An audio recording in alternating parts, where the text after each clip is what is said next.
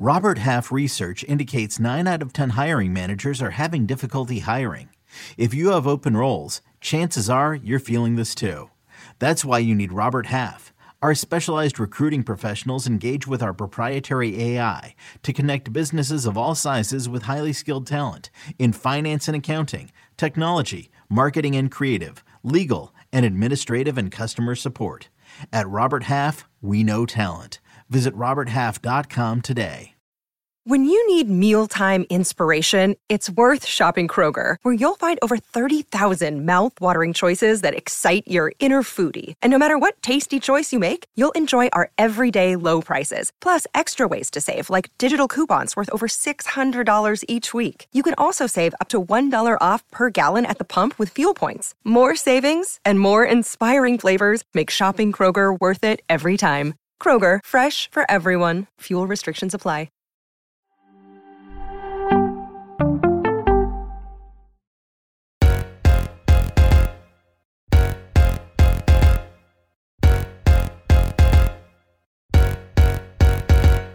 Hey everyone, and welcome into Attacking Third, a CBS Sports Soccer podcast. I'm Sandra Herrera, I lead NWSL writer for CBS Sports. Joined today by my special guest, Jordan Angeli, NWSL analyst.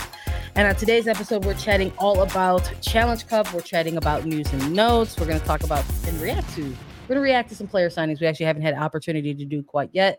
And we're going to chat about some World Cup rosters. Spain dropped there, so there's some interesting things to note within it. And I can't wait to go through all this with you, Jordan. How you doing this morning? I'm great. I'm really great. The Denver Nuggets are NBA champions. And it makes my little heart so happy. I wish I could have been there in the arena. It looked absolutely amazing. I just live pretty close to it. So I heard all of the festivities happening afterwards, but gosh, I remember watching Dikembe Mutombo at McNichols Arena with my dad when I was growing up. Yeah. And now the Nuggets, have another big man who is really the center of attention. It was so fun, Sandra. And I know you even got into it a little bit. I love basketball. And I think we were chatting about this too in one of our previous episodes where I'm just like, playoff anything is like the best time of year. So try to get into it or allow yourself to get swept up into it. You know what, Jordan, as far as I'm convinced, like a little bit that I saw last night, I was like, oh, the entire city of Denver is there at the arena. So like, you could have absolutely been like, wow, it was crazy. I couldn't believe I should have pretend. I'll pretend. And I would have believed, I would have been like, yes, that's 100% true and accurate. I believe it. I believe it to be true. I'm glad you're having a good morning. A victory Tuesday, an NBA championship victory for you. I think it's a great one to start your morning. I'm good. I'm great. I got a good night's rest. I was excited to wake up this morning and start my day chatting about all things women's soccer. I think that's the best way to kickstart your day. So I'm in good spirits as well. I hope everyone joining us in the chat is in good spirits as well. A quick reminder to everyone before we start getting into our segments here. We're live on YouTube, so subscribe to us on YouTube so that you never miss out on alerts for whenever we go live, and you can join us in the chat and get active and let us know your thoughts as well. We're also a podcast, so follow, like, and subscribe so that you never miss out on a single episode. Jordan and I are going to run down all of these awesome segments for you. We are missing Lisa Roman as always. She's still enjoying time on her honeymoon. We'll welcome her back when she's ready to return. But let's hop into all things soccer. We've got, count them, 3 Challenge Cup games midweek. We've got Washington Spirit versus North Carolina Courage, Racing Louisville versus Houston Dash, and Kansas City Current versus Chicago Red Stars. So one East region battle, and then we've got 2 Central regions. Let's start with the lone headliner for the East region. Let's run down Washington Spirit versus North Carolina Courage. This one's kicking off at 7:30 p.m. Eastern. You can catch it on Paramount Plus. The East region, when we were last speaking about them, Jordan, we were doing a preview because that's our job. We were doing a preview of Gotham versus Orlando, and even though there was some unknown variables at the time when we were doing the preview, we still were like, hey, We don't know if this game's going to go on as planned due to the impact of the wildfires there in the East Coast, but we're going to make a pick. And unfortunately, that match was postponed. So now we've got another East region battle between these two sides. We've got the Spirit coming off of a 2-1 regular season win against Angel City. And we've got North Carolina Courage coming off of a massive scoreline against Chicago Red Stars, where they dropped 5 goals and a clean sheet in their latest regular season win. When we're looking at Challenge Cup and this East region, we both agree that this group kind of feels like it's a little bit up for grabs. Yeah. That anyone could maybe really exit this group with that kind of first claim to that first place title. And with that postponed game between Gotham and Orlando, it feels like one of these teams can do it. So do you have a winner? Do you have a loser in this one? Do you think it might shake out to a draw? Ooh, I think so. When I think about these Challenge Cup games, which coach really has been able to utilize as many players as possible to really get their tactics ingrained in the system that they want to play, with the first player to the last player off the bench? Because I think during these Challenge Cup games, one of the things we've seen, Sandra, is they've been utilizing their benches and not just getting starts for players who don't normally get starts, but then bringing players off the bench that do get starts into the game and try to affect it. So I think about both of these teams and how deep they are and how many players, both Mark Parsons and I am blanking on North Carolina's coach right now. Sean Nahas. Sean Nahas. Both those coaches have used in this year. So I think we're going to see like what we normally see from these teams. So in my opinion, I think North Carolina is going to come in there, and I'm going to say this again, Washington is going to like me, because I feel like I've said a couple of people going in there, making them lose. But I think that this might be the one where North Carolina goes in. And the last Challenge Cup game was a wild one at Washington, that 4-2 game against Orlando. So they show that they are a little bit susceptible. 2 goals against. And I think what we saw from North Carolina in their game over the weekend is just dominant possession, dominance in the way that they attack. I don't think it's going to be the same starting 11 for them at all. But I think that the amount of the ball that they're going to have is going to be difficult for the Washington Spirit to manage. But it's going to be a close one. I think 2-1. I think Spirit gets one on the break, because that's what they are so good at in transition moments. And it's going to be on with how much possession and how many numbers North Carolina send forward. So I'm going North Carolina. They have 2 draws in the Challenge Cup right now, but I think they break through and get a victory here tomorrow.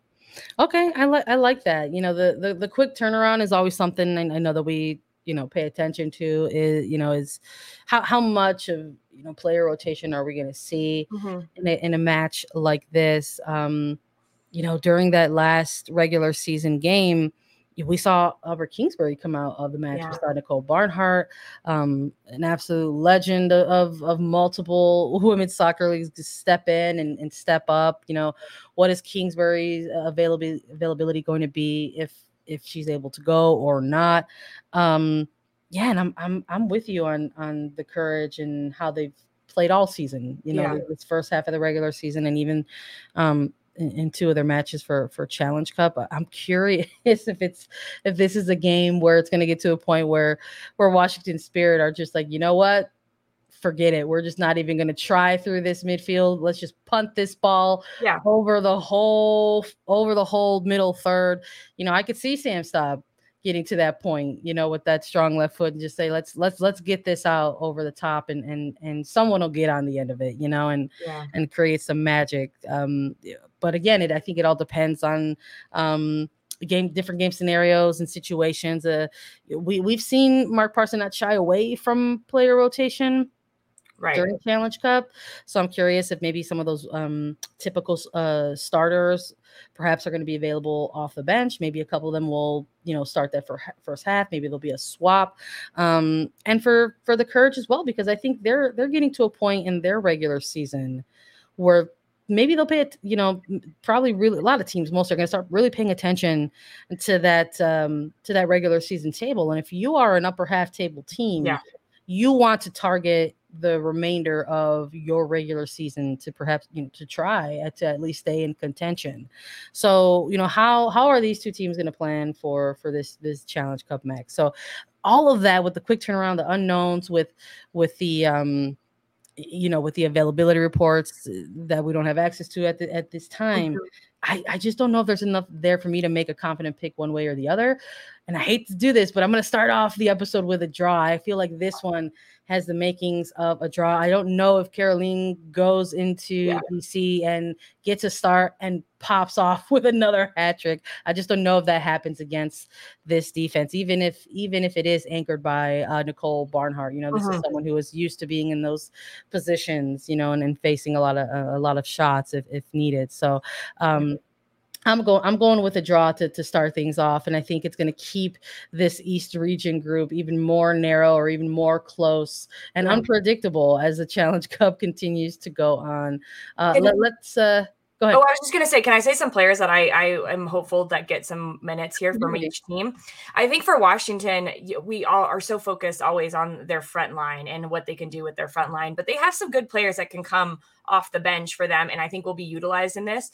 Chloe Ricketts, I think we'll see a lot more time from the 15-year-old and to see what she can do there. Savannah Coleman has played really well in the Challenge Cup games. She is a Colorado native, went to Stanford, suffered, and then CU, suffered a lot of injuries, and is finally fully fit again. I've known this player since she was 14 years old, and she just has a drive and an intensity that I think Coleman is going to be good in this game, because there will be moments where they're going to have to battle for the ball. So I wouldn't be surprised if she gets the start or significant minutes. And then Riley Tanner, she had a goal she contributed to one of the goals in their game, their last game. She's just a really smart player, good speed, getting in behind. So I can see Washington utilizing those three players up front. You mentioned Sam Staub. I wonder if they rotate Staub just because she has been an Iron Woman and is so good. Get her a little rest midweek.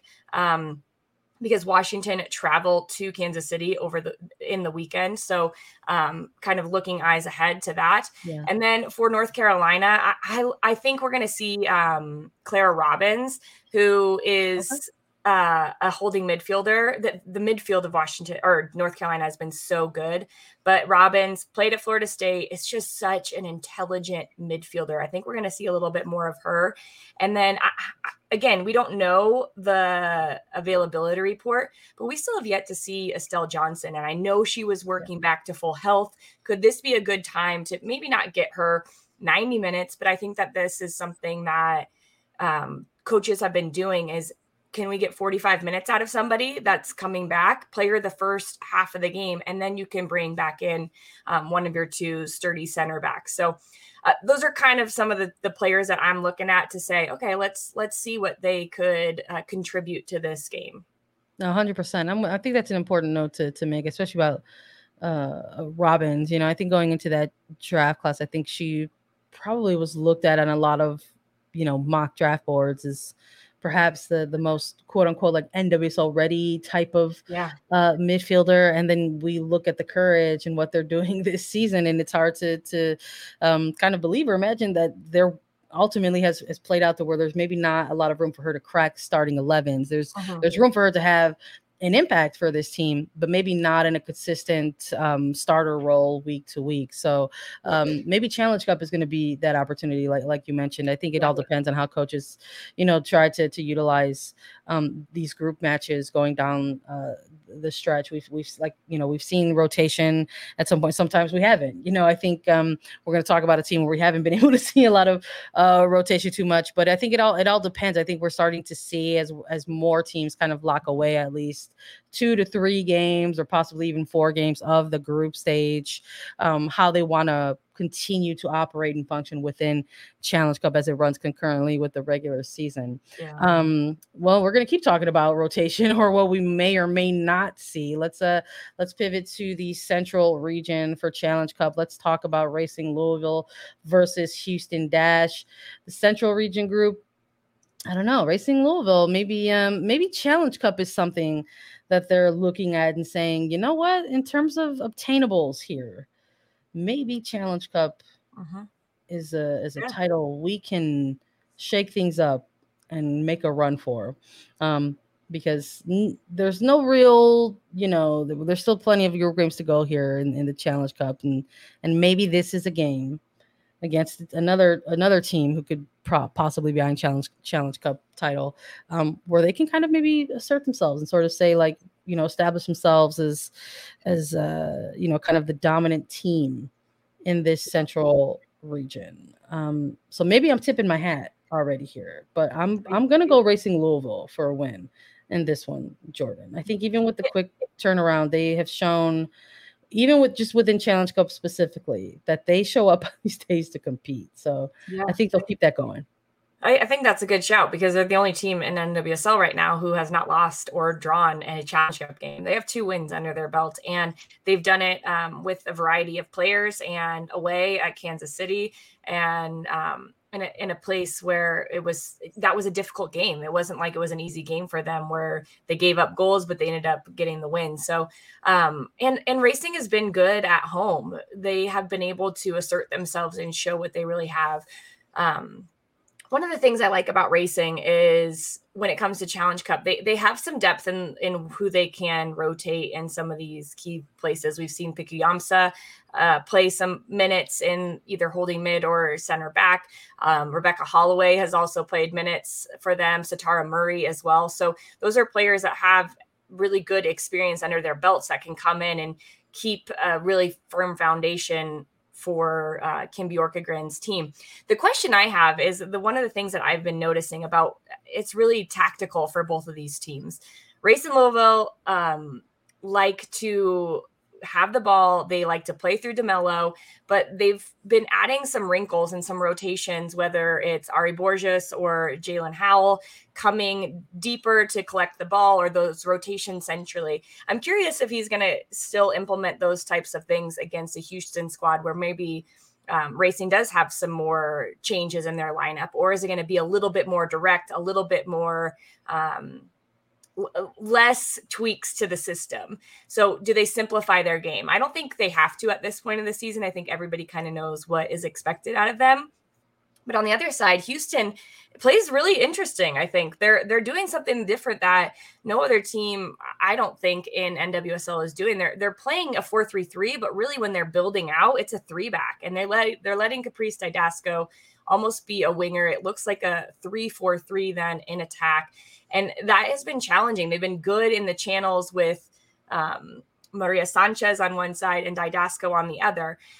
Do they have the players to rotate in those two specific spots to create the same effect going forward? And if they do, I think it could cause problems for Racing with some of those tweaks that they have and who shifts over there to help with overloads in the channels.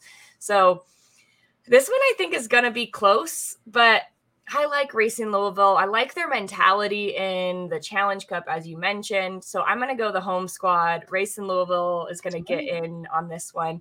I think we might see, too, some of the players that we've seen play some minutes in their squad. But at the beginning of this season, Kim Bjorkegren was really talking about Kayla Fisher, and she was starting as a midfielder for them. So I think, are we going to see more of Kayla Fisher tonight or tomorrow night, and getting her on the ball and letting her go at players 1v1, which she is so good at.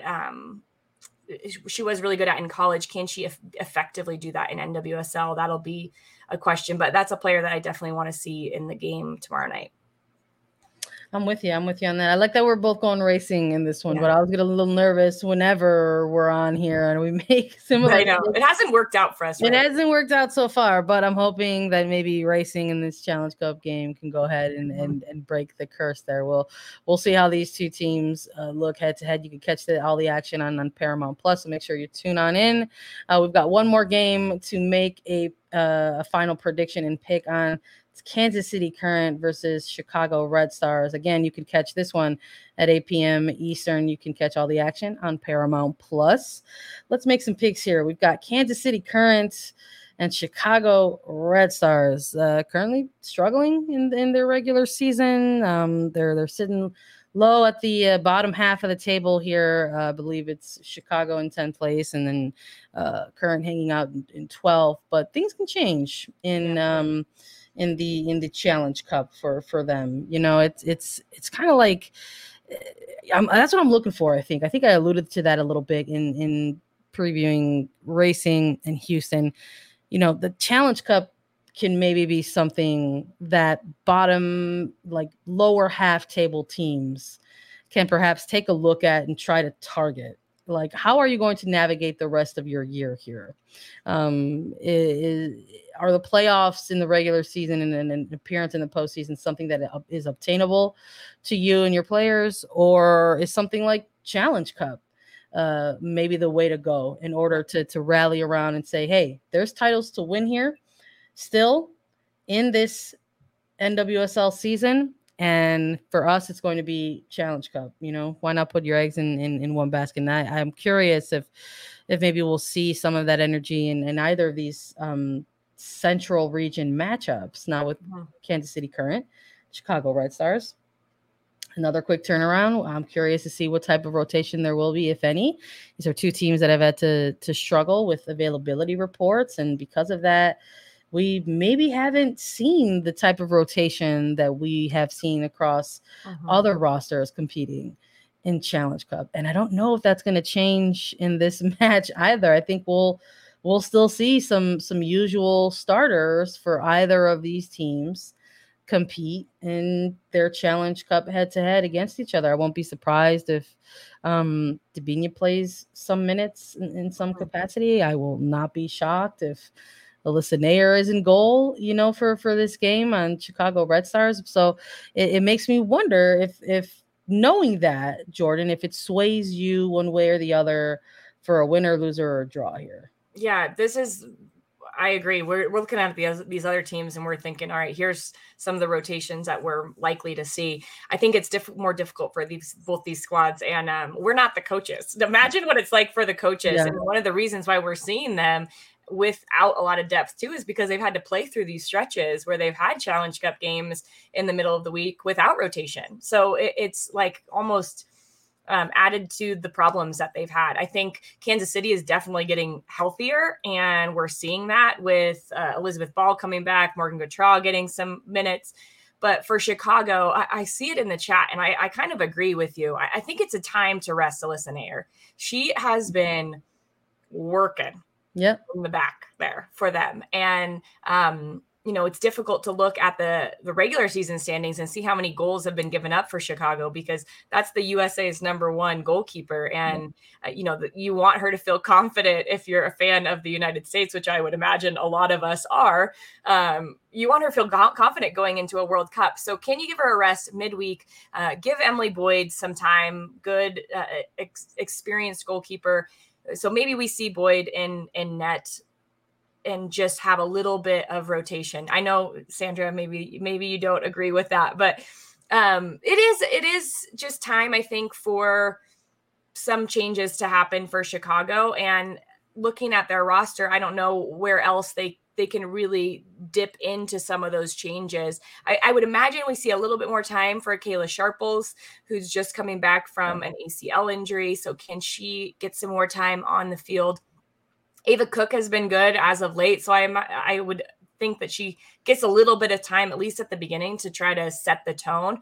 But Jenna Bike has been good off the bench for them. So there will be rotation, I think, for Chicago. But for this Kansas City team at home, they've been good in Challenge Cup. I think had a good performance in the last Challenge Cup game at home. They didn't win it, but it was 3-2. They score some goals. Dabinia gets on the board. They have the potential to set the tone. And now I feel like they have it was so rocky for Kansas City for a while. And they're playing a 3-back or a 5-back.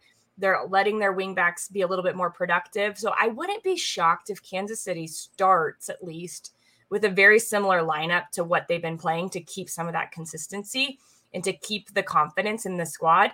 And then we see some rotations at halftime. Maybe you bring in 3 different players to add the depth, to show off the depth of this team. Maybe we see Elizabeth Ball start, Morgan Gautreau start, because then you can always take them off if they can't go more than 45. So I'm thinking this one, it's hard to pick against the Current at home against the Red Stars, just the form that they're in right now. So I'm going to go Kansas City Current with a victory in this one. I didn't even go one draw today.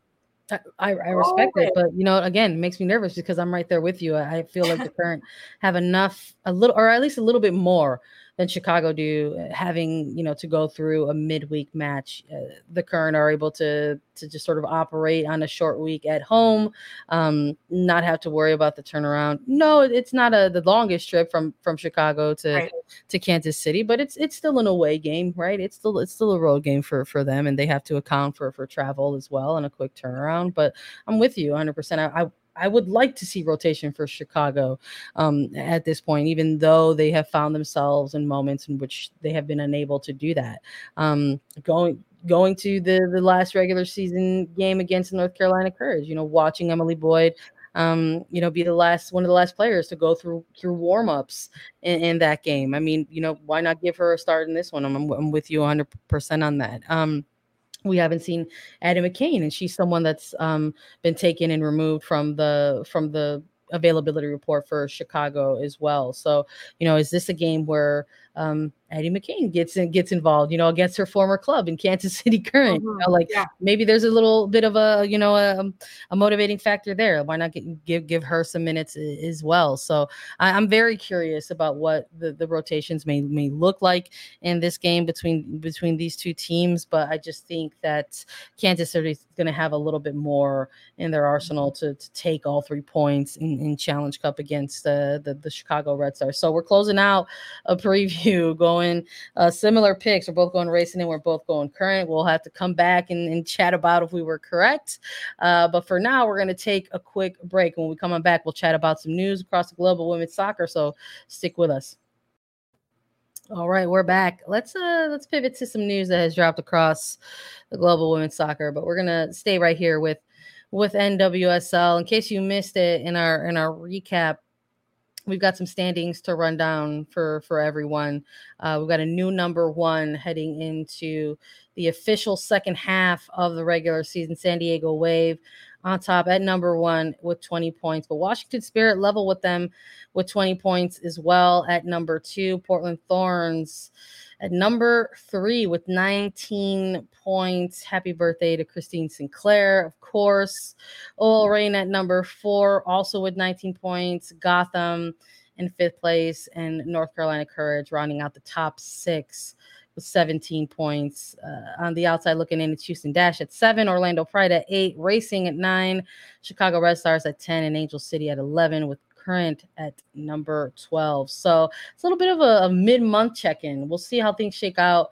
At the end of the month, we like to go month to month here, sort of just see where the standings lie as we go into July. So we'll check back in with those. I don't know. I think they shifted around in April. They shifted around in May. I will not be surprised if they keep shifting around in June, especially. It's 1 to 3 points that separates the top 6 here. It's wild. We saw this last year, Sandra, at the end of the season, just the push for not only Shield, but for the playoff race. It was so close in NWSL, and still with a lot of the draws.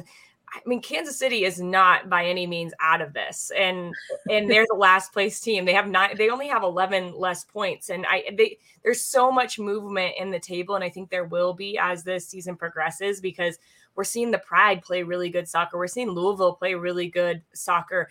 So I think, one win, North Carolina is back all the way up to the top. So I love this league because there's so much parity in the results any given day. And it also makes it fun to watch. But I think for right now, what we're seeing out of San Diego Wave when it comes to who they are defensively, they're hard to beat. They're hard to break down. And so at this point in the season, it doesn't surprise me that they're sitting number 1. Yeah, no, me neither. We'll see if they hang on to it for these next few weeks to close out June. Let's chat about some records that were smashed across the NWSL over the weekend. We want to give a little spotlight to Lynn Williams, because with her penalty conversion over week 11 that broke the deadlock between her and Christine Sinclair for the official number 2 on NWSL goal scorers. So she sits just 4 behind Sam Kerr, who is the leading all-time goal scorer in NWSL. There's a lot of season left to go, Jordan. I mean, it can still stay close. I mean, Christine Sinclair is still in it with 73 right here. The 40-year-old. Congratulations to her. The 40-year-old Christine Sinclair. Now we have two 40-year-olds in this league, which is incredible. Nicole Barnhart and Christine Sinclair. This is, I wouldn't be surprised if Lynn Williams not only gets this record this season, but also just blows it out of the water. And the way that she's been performing and her work rate and her ability to put herself in good goal scoring situations, either all on her own or with the help of her team and finding space within the box to really utilize and capture. She's been so good. And this is her coming off of a difficult injury. I don't know what she did in that rehab, but man, her mentality is right. Her joy for the game, everything that Lynn Williams is doing right now is working. And I think she's going to be there in the middle in just a few games on this graphic. Yeah, I was thinking about it in terms of just the timeline of it all, you know, and this is a player that we have as a lock going to the World Cup. And I would anticipate that even if, what the end game of getting all the way to that final game, if that U.S. national team finds themselves spending extended period of time in the Southern Hemisphere and coming back, and maybe you need some time to recuperate from an experience like that, that there's still going to be some weeks for her to continue to build on this goal scoring record. So it's wild to think about the timing of it all and how she's been converting. So it's something that we're going to keep an eye on Golden Boot watch as well, of course, but I think this is a very unique, the all-time record is a very unique and special thing as well. So I think something that not too many people can be involved in, and the fact that it's already narrowed down to a Williams and a Sinclair, I think is very exciting. We're seeing a lot, not just that record, but over the weekend we did see Lauren Barnes reach 200 games in NWSL. Kudos to the goal scorers. I love that. Yep. But one of the things I love is, I was part of this league when it started, and to see that there are players that have played now 200 games, that is something that we as people covering this league, we as people who are fans of this league are so proud of, because it means that it's sustainable, that it has been here a long time, and we've never been able to experience that before. So it doesn't shock me that it was Lauren Barnes. I think it said she played in like 93% of the minutes. Oh, wow. Like something crazy. And like all with the same club. All with the same club, yeah. They refer to her as a Reign original, and it's just it's wild to even see that milestone be reached in this league. But to do it all with one club, I think is a little bit underrated. And I'm right there with you. I think it's a record that you can point at, and say like, hey, like, the league is still here. It's still growing. It's still moving. We're still shaking.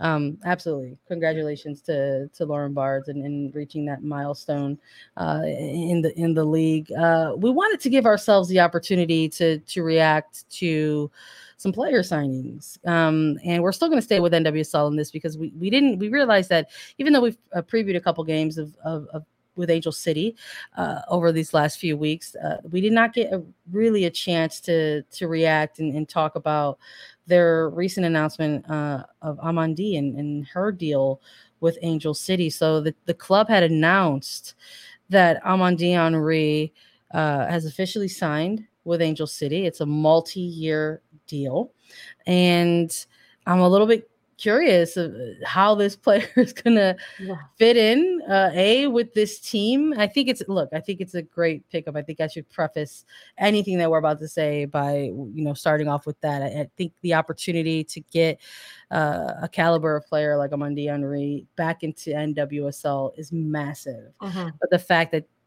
it's Angel City, I think you automatically say this is the signing that will absolutely help them. But we're talking about timelines of things, and we are incorporating more World Cup coverage as it gets closer and closer. And we talked about France as one of those teams dropping a preliminary roster.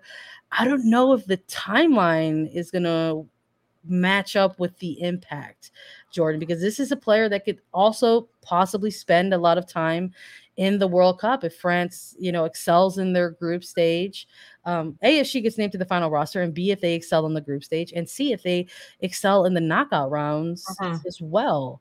So I think it's great that they signed Amandine Henry, and I think it's even better that they signed her to a multi-year deal, because I don't know if we're going to really have enough time to see the impact in year one. Yeah. I need to go back and see how many games like each team has after the World Cup break. I think it's like 6 to 7 potentially in that range, 5 to 7. It depends on the team. But this is, just think if she can get in a handful of those games and how tight the schedule or the schedule, the ranking, the standings. Yeah, the table. Yeah.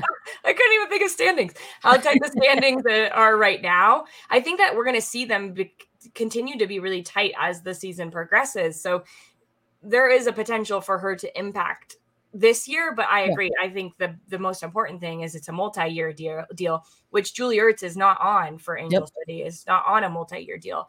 But what I get excited about for this roster at Angel City is I've talked a lot about how I feel like this midfield could be upgraded, and they don't help and support and move through the lines as well as I think they could with the system that Freya Kuhn wants to play. So Henry gives you a couple of different looks. I think you could play with Ertz as a 6, and you could play 2 8s with Weatherholt and Henry as the 2 8s, and then you could move McCaskill higher up on the field and play her as a pocket winger, as a winger. There's different looks that you could say, or bring Henry in next to Ertz and McCaskill still plays centrally. But you get a player who's really good at ball retention. She can progress the ball through the lines, through dribbling or passing. I was in Orlando over the weekend and actually was staying at the same hotel as the Thorns, and I did speak to a Thorns player who's about this, and she said, yeah, I thought she was Thorns for life, so we're gonna have a conversation when we play her. But, I love that. Yeah, but I think it's really good for the league to have these types of profile players come back, because there's going to be a lot of growth in this league, Sandra, which we know. There's 2 more teams coming next year. There's a potential for 2 more teams coming the next year as well. So what the league has to do is make sure that it is growing the talent within the United States, which is number 1, I think, the priority. But number 2, in order to grow that, you have to have competition at every single line of your field. And Henry coming into the midfield of Angel City adds to the competition day in and day out that they're going to see, which is going to up the level of this Angel City squad. And they're going to look better because of it. I'm not saying it's going to be immediate results, but every coach wants competition day in and day out, and they want it to be hard to pick a starting 11. And she's going to help them with that. Yeah, absolutely. I think, I think she'll be limited, right? Just because of the timeline of it. But I don't think I don't think there's an area or phase or stretch of the season where she'll have zero impact. I just think it'll be a short one. But I think you make it. I love that tidbit about Portland and Amandine and going to a new team. I think that angle is also important though, as well. I mean, this isn't just, they're getting a European player that is not unfamiliar with playing within the NWSL. So I think the mental component, hopefully the muscle memory, right, will be there with Amandine Henry as she makes her return to the NWSL. This is a player that you might not have to go through the game planning or the conversations about, how a transitional of a league this is, how maybe sometimes there are going to be games where it can get kind of physical in those middle thirds. She's not unfamiliar with that at this point. This is a player who's maybe in a different phase of her career right now, but was in the league in 2016 and 2017, won titles with the Thorns. So again, not unfamiliar with this. And I think that's also a really huge asset for Angel City as well, because I think when you make signings, especially international signings, maybe you have to have a little bit of grace, right? You have to have maybe a little bit of patience for players who are perhaps newer to the league or new to the styles of play that they are going to go up against in the league, and try to have that patience and grace to sort of get them acclimated to things. And I don't necessarily know or believe that that's going to be a factor, with Henry coming back to NWSL and playing with Angel City. So I'm eager to see what it looks like. I know they also mentioned in the announcement that she likely won't be available for any type of club selection until the next transfer window, which I believe is at the end of the month. So we'll see if she's going to still get to have any kind of minutes with Angel City before possibly going into some training camps with France. I'm sure Angel City is keeping fingers crossed there,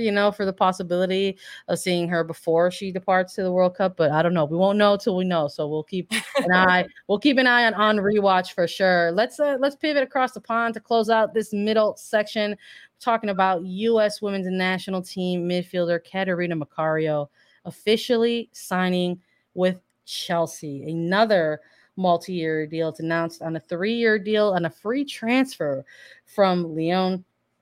Closed out her contract in France and then selected a new club. Very exciting time. Last time we checked in with Macario, it was unfortunately we had to talk a little bit and react to the fact that she made the announcement that she's ultimately withdrawing herself from World Cup selection. Just was unfortunately unable to, again, we're talking about lots of timelines of things. I guess that's the actual theme of this episode.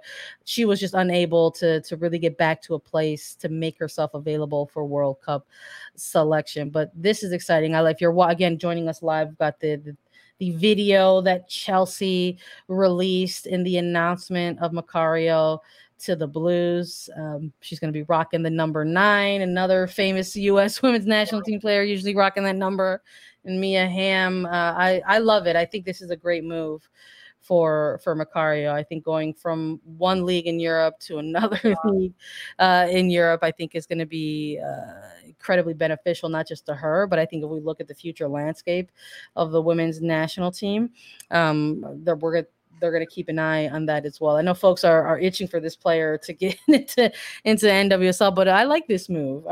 Just look at it as like a gradual kind of movement back west. Maybe eventually she'll make her way back stateside, but I think for this phase of her career so early on, I think these are all the right moves. I think she can have a huge impact for this team moving forward. Oh, she definitely will have a huge impact for any team that she plays on, because she is just one of the most creative midfielders, forwards at times that we've seen in a long time. So I think this is a good move for Macario. You mentioned playing in 2 different leagues. You glean so much information about how other teams and how other countries look at the game, especially tactically, that she can bring that with her now to the national team when she rejoins them, or to NWSL someday, because I do believe she'll be back here at some point and playing in the league. But I remember the video when Chelsea won of Sam Kerr, like counting how many trophies they've won.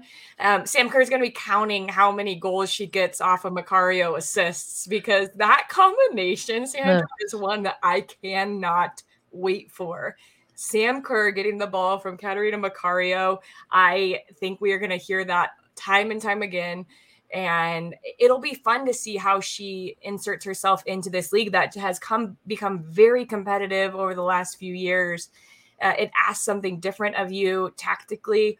Can she adapt to that? I think 100% yes. And she's going to hit the ground running this season, because she isn't, I think she gave herself a little bit of a mental break by saying, I'm not going to be part of the women's national team. I cannot imagine, as a player with the drive that she has, what that felt like to withdraw yourself from the biggest thing that you could ever do in your career. But also it shows you a little bit of what her head is like, how steady she is in decision-making. So this wasn't a decision on a whim to go to Chelsea. I think it was very purposeful. She knows that she can get better there. this is going to be a growth for her under Emma Hayes that I think we're going to see her develop a lot as a player in different ways. So yeah, I cannot wait. And she looks really happy. And that's all. Yeah. Like to go from, it's probably a great contract going to Chelsea. There's a lot of demand for this player. So it's hard not to be happy living in London. Like, yeah, no, I think there were, it was rumored that there were multiple teams right in the running and in pursuit of trying to sign Macario in Europe specifically. I know Chelsea was one of those teams. And, I think you could point to, almost any club that might have the money to move or make a move like this and say they were interested in Macario, right? I think we heard Barcelona and Bayern as well, but massive. And I'm with you. I can't wait to see what it looks like, the play between her and Kerr and moving forward. I think again. Timelines are the theme of the episode, but you've got Sam Kerr on a final year of her contract, and again, what's that going to look like? And I think they have their eyes on the prize, right? They want to get that long elusive Champions League title, and this is a player that can maybe come in and provide some added oomph and some added X factor to try to get them over that hump a little bit. Macario already a Champions League winner with Lyon, understanding the pressures and the demands of that tournament. So I'm eager to see what it looks like. The departures that they had in Harder, the unknown variables with Fran Kirby and if she is going to return. This is a player who has had to deal with numerous injury and setbacks throughout her career and is phenomenal on the pitch when available and healthy, but has said that if she has to go through another kind of career altering injury, that she will have some serious conversations about her eventual return or non-return. So I think there's this signing was about right now and achieving goals in the near future, but it's also about longevity as well, and that they want to build with Macario for the future as well. So excited to see what it looks like when Macario suits up in blue. Stick with us. We're going to close out the episode to chat all about some World Cup rosters that drop. We'll be back after a quick break. All right, we're also reacting to World Cup rosters as they drop. We have a lot of national team programs that have announced preliminary rosters. A couple that have announced their full 23 final player rosters. But we want to take a moment to react to Spain's preliminary roster. They just dropped it the other day. If you're joining us, listen on back to some of our reactions to the other national team programs that have dropped. But Spain is of a particular interest because of everything that's been going on with their national team and players who have tried to speak out and try to fight for better resources and their national team program. If you look here, joining us live, we've got an image of the provisional roster. Of course, Alexia Putellas, a big headliner. And this one has made the return from her ACL injury. We got to see her in the final Liga F matches, and then we got to see her in Champions League knockout rounds as well. So that's a massive, massive player to have. But they're going to narrow this down. The manager said that they're going to narrow this down by about June 30th to have a final 23 players. But a lot of attention was on this preliminary roster because people were curious about who was going to be on it and essentially who was going to be left off. Because last year, just to give a refresher and a reminder, if folks are or if folks aren't aware, but last September there were 15 players who essentially rallied together to try to send a private email to the federation, essentially asking for cultural changes. And they've been referred to Las Quince ever since. And they wanted to essentially say that, we'd like to talk about some cultural changes at the national team level. And unless there's a joint agreement to have these conversations, we have to continue to refuse national team call-ins. And unfortunately, the Spanish Federation kind of flipped the script on these 15 players, and essentially said that, players cannot call for the firing of a head coach, which is, from what we understand in that email, was not something that they asked for. And the federation further went on to say that they will not be welcomed back until they recognize their mistake, their error, and ask for forgiveness. And it was quite the headlines around, this team in their state at the time. And since then, we've seen a lot of players, many of them who play for Barcelona, go on to reach, more success with their club team. We just saw, Patrick Guijarro just have an excellent Champions League final, lift another title with Barcelona. She is a player who is not going to be part of this World Cup roster. We also look and see someone in Mapi Leon. As well, Sandra Paños is another big name to not be part of this Spain national team roster. And this is just the provisional roster, right? A preliminary roster. So they're not even in to compete for this final 23 player roster. And it's an uncomfortable, I think, situation around this team as they prepare for the biggest tournament in the world. I think that's the big question, Sandra, is how much is this going to affect the team that is prepping for participating in the World Cup? The 30 that we just saw going to be narrowed down to 23 without that list of players who have over the years been so influential in this Spanish squad. So how do those 30 players focus on them and not get dragged down by, there's going to be a lot of talk around this team. Yeah. Now we're already talking about it as the World Cup starts. They're going to be talking about it on all of the broadcasts because they're going to be without really big named players for Spain. I will say the players. So when the U.S. played Spain in the fall, it was right after this had happened. And so there were a lot of these players that got experience against really big teams, mainly the United States. They got a 2-0 victory against the United States. And a couple of the players that were effective in that game are on this 30-player preliminary roster. So I think it's about how, the U.S. often talk about a bubble and how they put themselves in a bubble when they're at the World Cup where they try not to let anything else in. Can this Spanish squad do that? Because, Sandra, when we've seen them play over the years, like this could be one of the best chances for Spain to make their best run at a World Cup. But now they're without all these players that could have really been effective for them. How do these players put themselves in a bubble and say, hey, we know how we want to play. We want the ball. We want to be effective. We have some talent still in who we're bringing because it's still a very talented roster.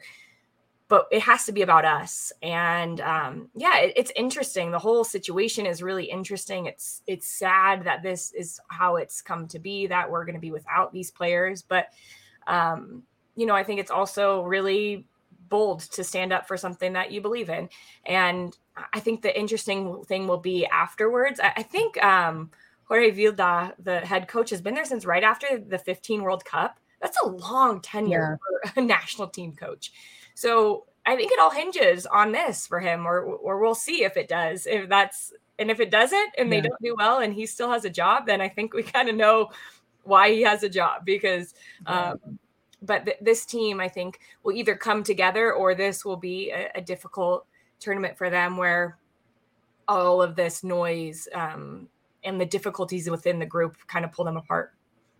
No, I think I'm with you. I think it's an important note that you made about that kind of first pair of friendlies that they had right after this email surfaced. They ended up getting results against really good teams, other FIFA top 10 ranked teams. Not only did they beat the United States 2-0, but getting a draw against Sweden, and this is one of those moments where unfortunately the federation can point at and say, actually, we're going to stick to our guns. If you don't come back and come correct, you're going to keep, being iced out and boxed out of future selections, so that I think it's important to note kind of that first window of friendlies that took place after that email got sent out. I know folks are looking at, Putellas and how maybe so many Barcelona players were listed on that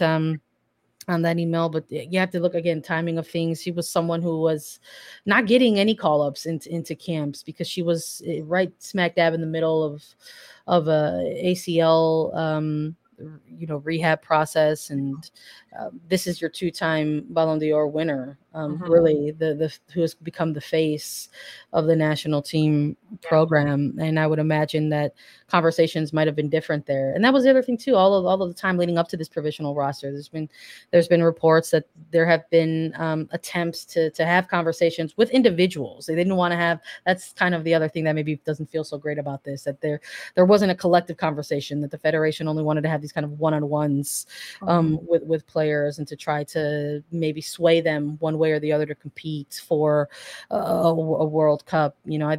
There was that possibility there that Bonmati might not have been on this roster, but she is now. But I think even that, it sent off a lot of kind of red flags, like how tough this can be. But it's a little, no Mapi Leon, no Patri, no Claudia Pina, no Sandra Pani. That this is just like, it's weird to me to not see these names on Spain's even provisional roster, and then knowing that they're not going to be there for the final 23. So it's it just sort of feels like phase one of this moment, because this roster still needs to be narrowed down to 23. We will see what the final 23 looks like at the end of the month. And of course, we're going to react to more of these as they continue to drop. Of course, we're waiting patiently for the U.S. national team and their roster as well.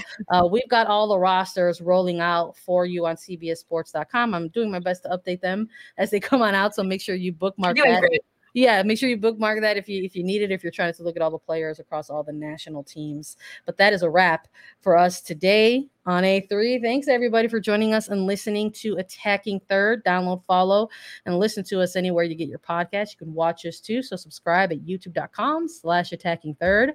And we will be back on Friday because we're going to do a weekend preview for you all, so stay tuned. For Sandra Herrera and Jordan Angeli, this was Attacking Third.